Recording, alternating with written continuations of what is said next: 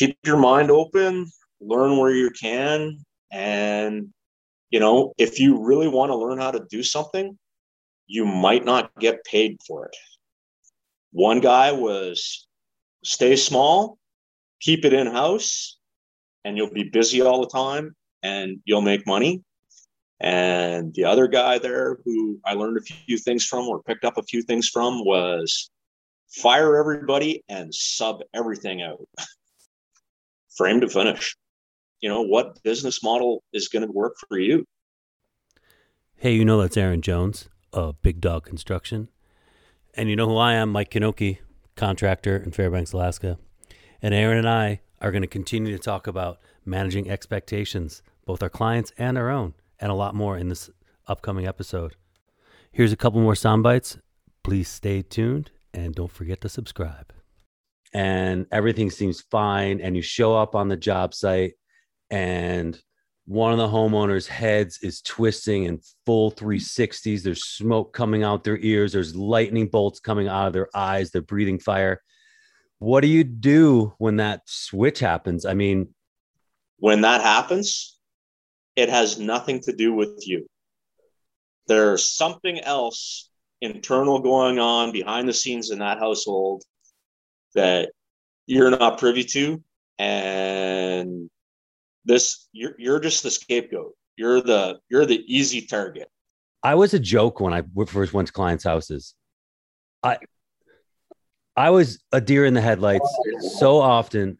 I would get there thinking I knew what I was going to do, and then all of a sudden I'm silent and they're asking questions and I've got no answers. I had no scheme for a small project. It should just be one meeting. If you got to warranty every job that you did this year, that's going to kill you. That'll eat you alive. It's probably just going to lead to all of you being better versus like somebody getting more work than somebody else. It's not like you're not going to get a project because you told so-and-so how you got around this HVAC problem. We're just over here building dreams.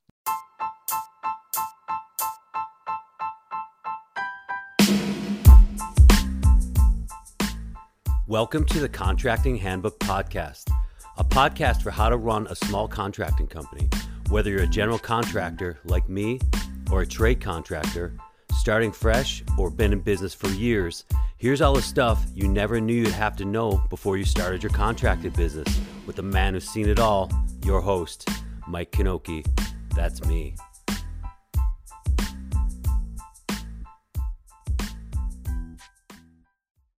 I really think that's important to get those relationships with your subs in. And everybody I've interviewed says, hey, this is the most important thing, is having good trade contractors to work with. And now earlier you said you do more in-house stuff now. We do some of our own like mechanical, like ERV, HRV stuff. When we're on the mainland, we would sub out drywall. We would sub out roofing sometimes, painting, tile, concrete a lot of times. Now here on the island, we don't do all our own concrete work, but we do some of it. Tile, Gina does all our tile now, which is awesome because I don't have to do any tile, which is great. Yeah.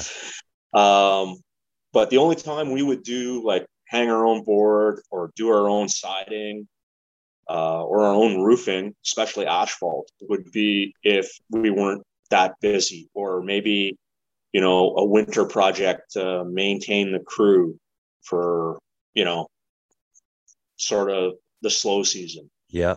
But now literally we're, framing one day, and basically a lot of our projects are ground up. If we do an addition, we might not do the concrete, but we might do the concrete, and it's, footing straight up to the roof, frame to finish. Basically, crack fill, plumbing, and electrical is the only thing that gets subbed out. I sub everything out these days. I used to do my own tile, and then I saw a professional tile guy. I was like, oh, that's how you I'm good, but I'm not a tile guy. It's funny. Um, like, well, I guess it's over a decade ago now. Um, I'd take a course for a home warranty program that we're a part of, and got to meet with a lot of different contractors from some different provinces. So there was no competition. So it was a unique situation where everybody was actually be able to be themselves and be completely open. And one guy was stay small, keep it in house, and you'll be busy all the time and you'll make money. And the other guy there who I learned a few things from or picked up a few things from was fire everybody and sub everything out. So two completely different schools of thought, but I'm going to say they're both right. It just, what business model is going to work for you? Yeah. And that's one of the essences of this podcast that's coming out, is that everybody's doing it differently. I mean, I thought that my model for how I do it is how a lot more people are going to be doing it, but I haven't talked to anybody who's really doing exactly what I did. And that's really interesting to me. Everybody's got just a slightly different tweak because there's no book for this. We all just, well, you're writing it. You're writing it right now. Yeah. Yeah, exactly. We're treading water until we get on solid ground. You've got an excellent reputation. How do you determine whether you want to work with a client or not? Well, to be honest, most of this isn't my department. It's really not. A lot of this is handled beforehand. Before I become involved in even meeting the people, if they're not from the island, but mostly our clients are recommended to us. Mm-hmm. They're a repeat customer, and generally, if somebody is recommended to you, some of that vetting has already been done. No doubt. Because if this prospective client is friends with someone you've already done work with, and had a good client contractor relationship, chances are the personalities there are maybe not identical, but they're going to sort of follow along the same path. You're not going to have like apples and oranges, just different types of apples. Yeah. I like it. Yeah. My number one is repeat clients. That's the best. Absolutely. That's the Absolutely. Best. This is how much it costs. Okay, let's do it. We have some repeat clients that don't even ask. They're just like, we need this done. Can you do it this year? Yeah. And just say, yes, we can, or we'll try and fit it in. And money's not even brought up. Yeah, that feels good when you have that trust. Absolutely. As opposed to the random caller who automatically thinks because you're a contractor that you're trying to scam them or trying to, that. Yeah, but it goes both ways though, right? Yeah. But yeah, trust your gut. Trust your gut. If you have that first meeting and there's red flags popping up in the back of your head, then maybe this isn't the client for you. Maybe it's time to look at a different project. It's hard to say. Yeah, because anytime you wound up in a crappy situation of a project and you knew when you first met them that something wasn't right, you knew, and then all of a sudden you're there and you're like, why didn't I bail? I'm going to have an episode called No One to Bail coming up because for me, almost any red flag now, I need to step back and let them down easy And, I don't think our chemistry is going to work. Yeah. And that's fair. That's fair. And sometimes you don't know till you get into the project. Like there are people that, everything seems to be good till you get going. You started out, they love you. They're so excited your company's working on their house and everything seems fine. And you show up on the job site and one of the homeowners' heads is twisting in full 360s. There's smoke coming out their ears. There's lightning bolts coming out of their eyes. They're breathing fire. What do you do when that switch happens? I mean, I've had that one really striking situation where I couldn't believe we were like best friends. I mean, not literally friends before, but the relationship was, they were so excited it was my company. And then a switch flipped when something very small went wrong. And we never quite recovered from that blowout. I'm going to say 99% of the time, when that happens, it has nothing to do with you. There's something else internal going on behind the scenes in that household that you're not privy to. And you're just the scapegoat. You're the easy target. And it wouldn't have mattered if it was you or somebody else. Yes. But, all you can do in those cases is go back to managing expectations. If you think you can do the job in 6 weeks, tell them 8. And, that way it leaves you a little fudge factor, and try and double down and make sure that nothing goes wrong. Yeah. For listeners out there, I've been nodding aggressively in agreement throughout this response. If the customer's got your number and they just, whatever's going on in their world, they're taking it out on you. And it doesn't matter. You can make everything right as rain, and it'll never be right. A number of years ago, I did a custom house for a family, and the husband and wife, they were awesome, but his father made a point of showing up on the job on a regular basis, and that was the poison pill, man. That was the poison pill. The guys who did the slab work in the basement, it wasn't the best slab I'd ever seen, but it was still well within industry norms. When it came time to put some flooring down in the basement, there had to be a little patchwork done here, a little self-leveler, this, that, and the other thing. And that was just end of the world. And he just spent his entire day wandering around that job, trying to play one sub off after another. And oh, man. Yeah, it was just brutal. And eventually it just got to the point where nobody wanted to go to work there. And I had to go to the customer and say, look, he's got to calm down a little bit so we can get this job done. Or, the electrician's just not going to show up anymore. Or he will, but it's going to be low priority on his list of to-dos. Same with the plumber, And in that situation, it helped. But the job was kind of ruined, Yeah. Once you lose that positive momentum, it's really hard to turn it back around. It is. Now you just got to power through and finish.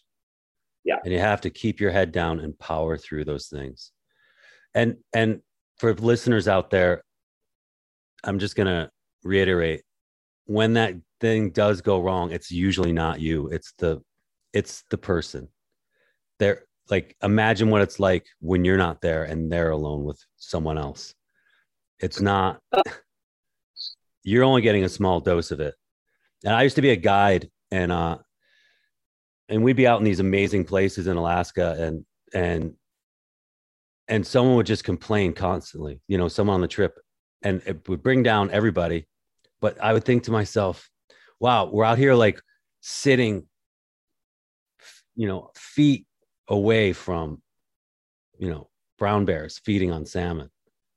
and this person is complaining about something at breakfast or something in their hotel room the night before and can't let go. And I thought, if this is them relaxing on vacation, what's it like at home on a daily basis? You know, managing expectations, and then you got to let people's personalities roll off your back when that kind of stuff happens. And just dig in and finish, and be nice. Yeah, kill them with kindness. Can't dwell on it. Yeah. So not That'll taking things personally is very important. Absolutely. And our work is super personal, and we're in people's houses, so it's just personal, every bit of it. Oh, absolutely. And I've worked in both. Like, if you do a commercial job, chances are the owner's rep, the person you're dealing with, yeah, they want a good job or whatnot, but they don't have the same vested interest as when you're dealing with a homeowner. You know, they're going to have to look at that backsplash every day for the next 20 years. Yeah. So they want it to be a certain way. Yeah, you're building dreams. You're making dreams come true with the residential stuff. I was always kind of envious of the commercial guys. But I didn't want to do that work. I wasn't that interested in it, but man, it's just click, click, click. Yes and no. There's a lot of other stuff that happens with commercial work that, you know, is on a larger scale that you don't have to deal with on the residential side of things. And, but I don't know, there's pros and cons for both. I've played in both worlds. I like where I am now. We're just over here building dreams. I'm happy I stayed in the residential world. I mean, it goes back to when we were wearing too many hats and floundering around. And once I really decided to focus on certain aspects of the construction industry, I got really good at it. I got really good at running the business too, because things became more repetitive. I started really compartmentalizing how I do things, printing things. I have lists that I would, you know, if I'm doing a job with the crew, it's all typed up, what they're doing, priorities in order. And I can go back to those if there's a similar job and just modify them. But that just focusing on residential, because now building a house, it's just another house. And then you focus on the details. But everything in between, it's much easier because my subs all know exactly what I'm going to be. They know what I'm going to say before I say it. It's funny. I just did a post the other day about repetition, you know, and it's so important for any trade, you know, you keep repeating that task over and over and over again. Eventually you're going to get fast at it. And the more you repeat it, the better you retain it. So yeah, repetition. Yeah, repetition and actually writing things down, typing it, whatever, having it saved somewhere so you can go back to it. Because it's another thing. When I started out, I didn't like I had these episodes a couple weeks ago about cold calls and first time site visits. I was a joke when I first went to clients' houses. I was a deer in the headlights so often. I would get there thinking I knew what I was going to do. And then all of a sudden I'm silent and they're asking questions and I've got no answers. I had no scheme for how to get through those. And now it's like, I want to power through, get the information that I need so I can go back and write my proposal right away without going back to their house or calling them. You might have to clear up a few things, but having that process down is super important.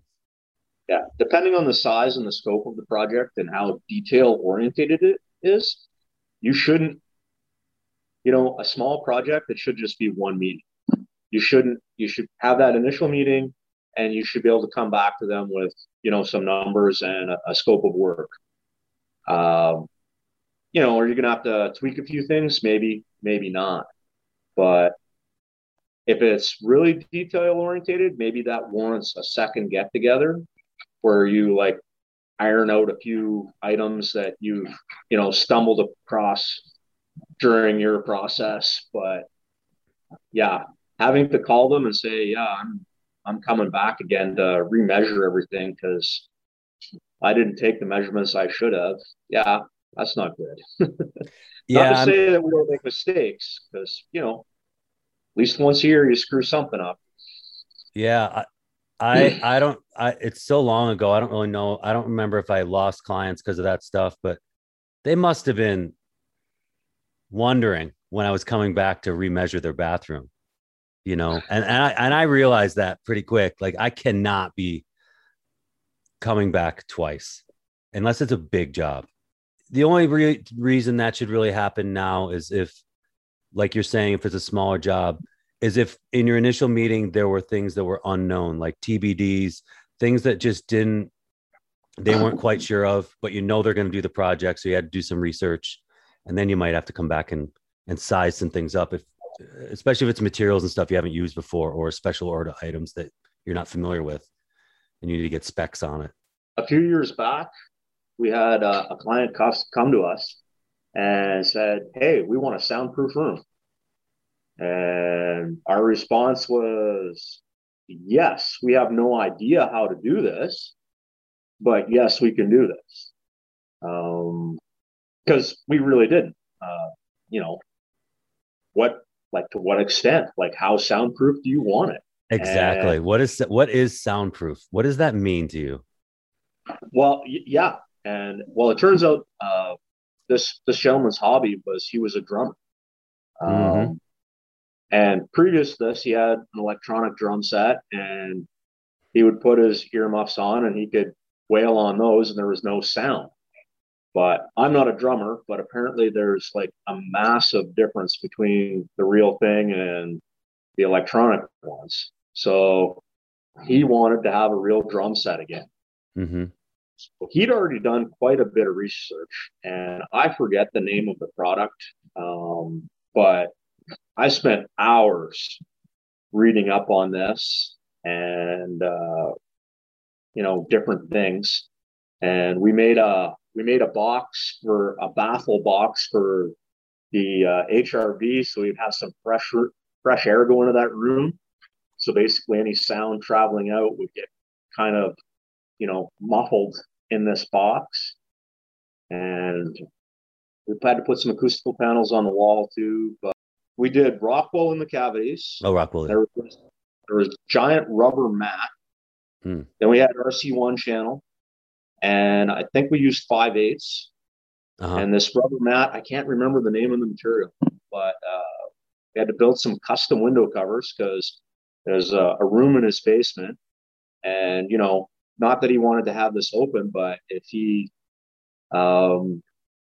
something happened, he had to get out, right? We wanted him to have an egress window in case of fire. And we never had any actual like sound testing done on it, but basically he closed the interior shutters on the window, closed the door, and you could tell that there was something going on outside if you were next to the house, but you couldn't tell it was drums. And that was a win for him. But yeah, had no idea, but we did the research and we pulled it off. So my neighbor's son is learning drums, and when I go outside, I can hear him rolling, and I don't mind at all. I'm a musician too, but it's I can't imagine what it's like in the house. It's this is another point I'm hearing in the story, is that honesty thing. When people ask you for a product that you're not familiar with, and you tell them, "I'll do it. I've never done it before, but I can do it," and they trust by the way you've spoken to them and your reputation that you're a problem solver, because that's what we are for a living, and that you can get it done.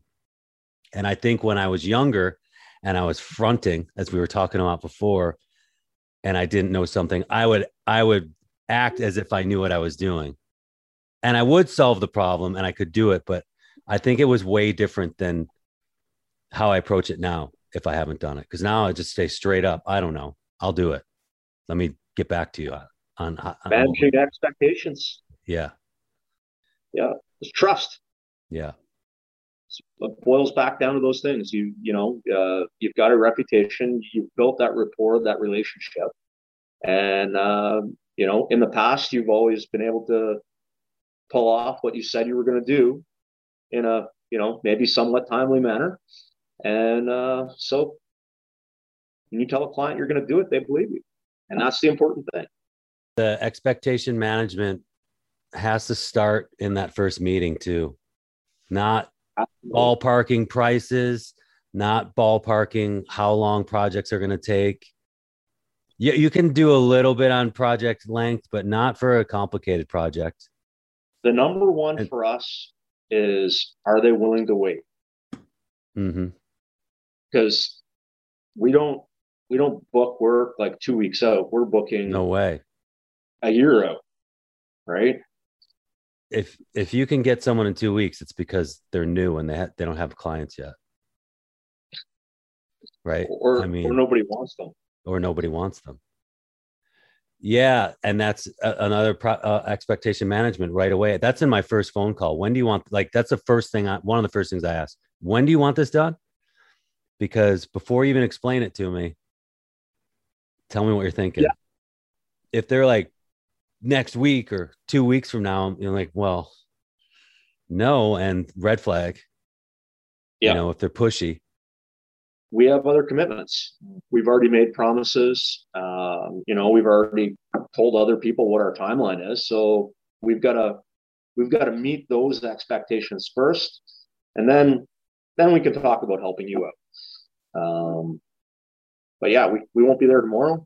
Matter of fact, we won't even be there in 6 months. But we will be there. But just not tomorrow. So where do you go from here with your business? What's the boss say? What's Gina saying? What's she gonna do with you? I don't think you're gonna see us probably get any. Well, I know we're not gonna get any bigger. Might pick up a summer student or something like that, but that's it. It's gonna be 3 to 5 employees. That's it. We're gonna cruise along. We've got some of our own work to do this year. That's always fun, being your own client.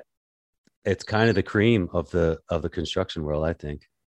We've got some things in the work for, sort of retirement plans for ourselves. And eventually we're probably going to switch gears into a little bit more property management and a little less construction, because I'm not going to be able to get on a roof forever. There's going to be a day where, eventually the body it might not say no, but it's going to complain rather loudly that, maybe it's time to get off the 912. You can't get me on anything past the 412 anymore. Really? I put up, no, not really. I mean, I'm like, you go up there and do it. That's why I became a general contractor when I was young and on these roofs, scared, because I'm afraid of heights. Okay. I mean, I got used to it. I got used to heights because I had to, but I've never been a roof guy. And I definitely had been in a few situations when I was young where I was like, I shouldn't be up here, because I was too nervous. Yeah. So no, we're just going to slowly transition to a lot more very specific, very custom work. And,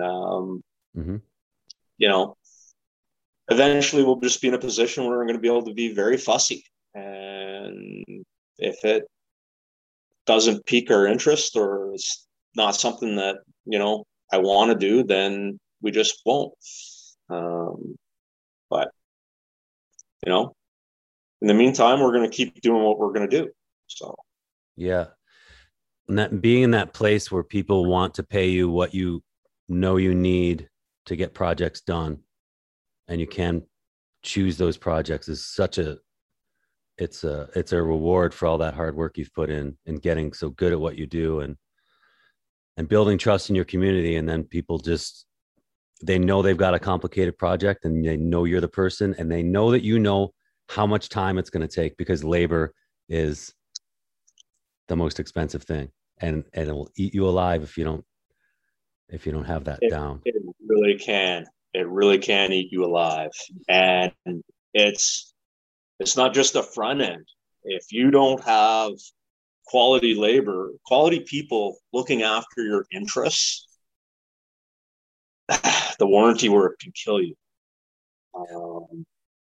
You know, if you've got to warranty one job a year, you're going to be okay. If you got to warranty every job that you did this year, that's going to kill you. That'll eat you alive. You'll be. Yeah. But those clients really appreciate when you have to come back and do warranty work, and you just come and do it. You almost build more trust than you had before, because the people see that you, and then they really want. Then they really talk about you. They really want to write reviews. They want to give it all to you.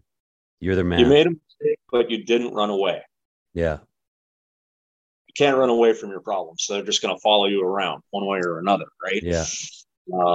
Also, it's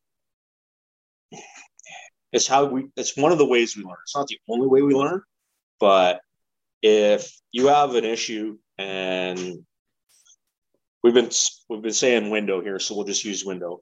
Why did that window leak?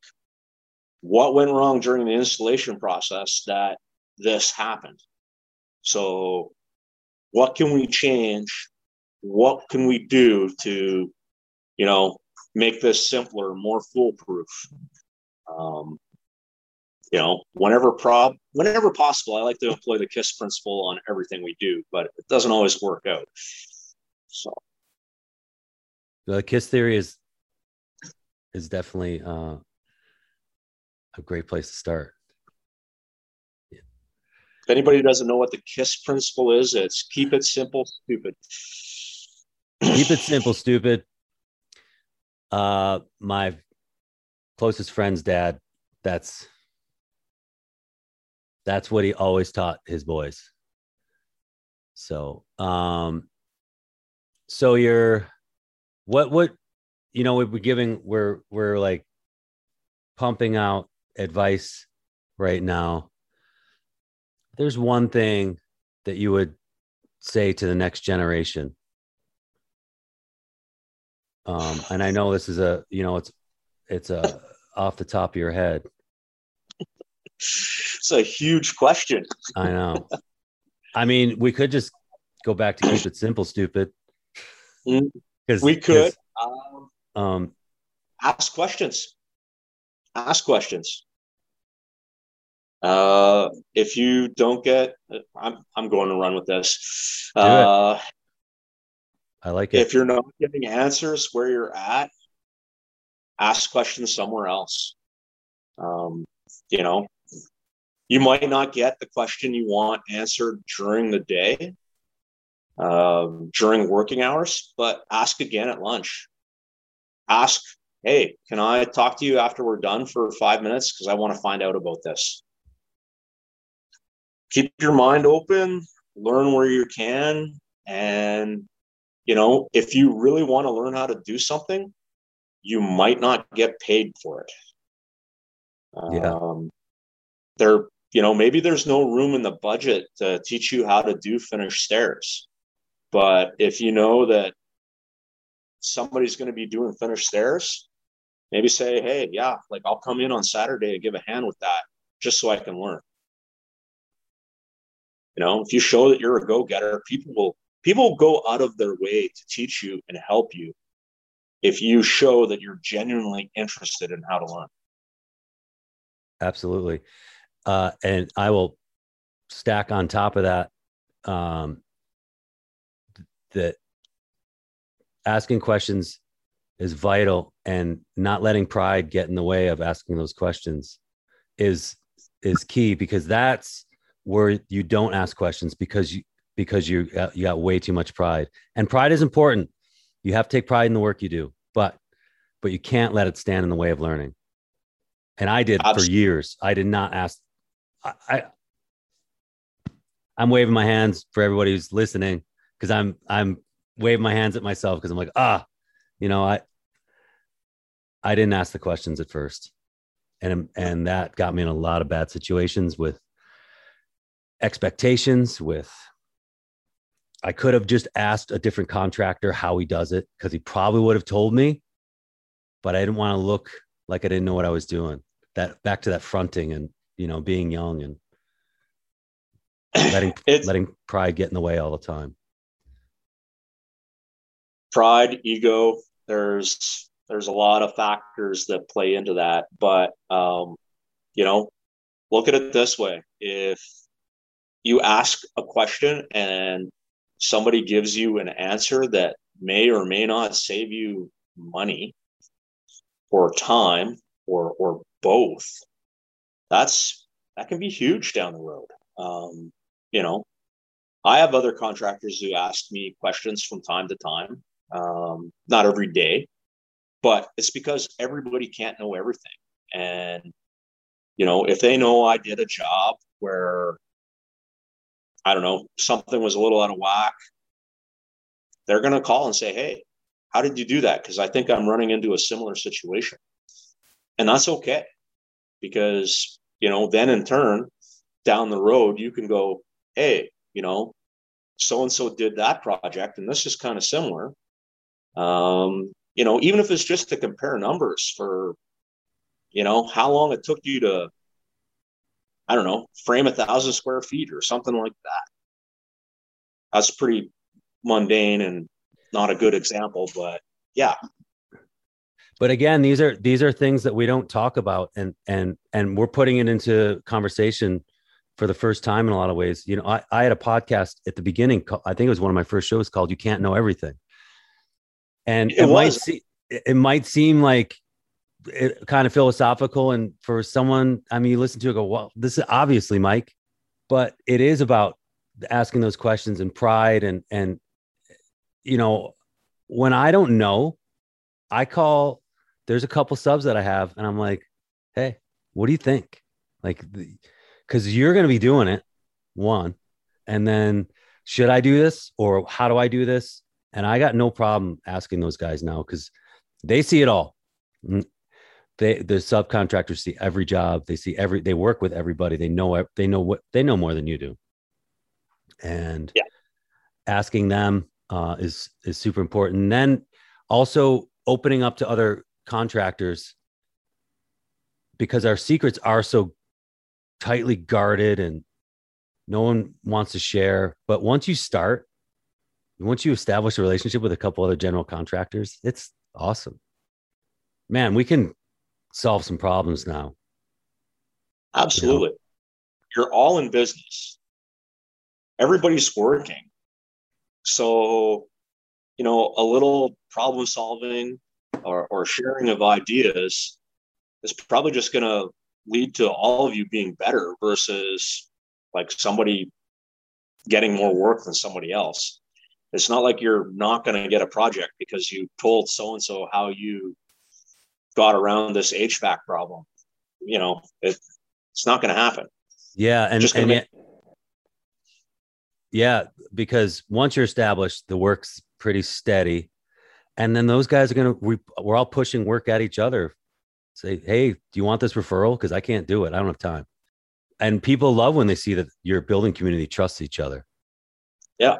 And it goes the other way because, you know, every once in a while, and it hasn't happened to us for a long time, but occasionally you have a project that just drops off the face of the earth for whatever reason. Something happened in the client's family or whatever, and they just, I got to, you know, put a stop drop on this project. And you're left with this, you know, window that you need to fill. You know, sometimes it's just as simple as phoning, you know, some of your other contractor buddies, and they're like, whoa, you know what? I've got this project that's been sitting on the board. If I've, you know, find the time, if you want it, it's yours. It's good to have those relationships. Aron, I know you got a lot going on, so I should probably let you get back to your Saturday. So I want to thank you guys. This has been Aron Jones of Big Dog Construction. And you can check him out on Big Dog Construction GM on Instagram. Thanks, Aron. You're welcome, Mike. Thanks for having me. Yeah, you bet. Let's do it again sometime. We will. Definitely. Cool. All right. That's it, guys. That's all I got. Later. Hey, I lied. I'm still here. I want to give a shout out right now to Fiona Plett in Manitoba. She is herself contracting on Instagram. And she wrote me a while back and said, hey, I just wanted to say that I'm loving your podcast so far, right on the mark. These are exactly the conversations I've been having with colleagues of late. So it's encouraging, helpful, and also affirming. Hey, Fiona, thank you so much for sending me that shout out. I really appreciate it. It's great to know that the message is getting out and that we are all in this together. Thanks for listening today, you guys. If you found value in the content, please consider leaving a review on iTunes, a rating on Spotify, or if you're in the Android world, a rating on my website. Alternatively, take a snapshot of the episode you just listened to on your phone or a picture of it from your car stereo and post it on Instagram and tag me in your stories. When you leave a review, tell me where you're reviewing from and I'll give you a shout out on the podcast. Thanks for listening, and whatever you do every day, remember, at the end of the day, it's your legacy. So build a legacy that matters. That's all I got. Later.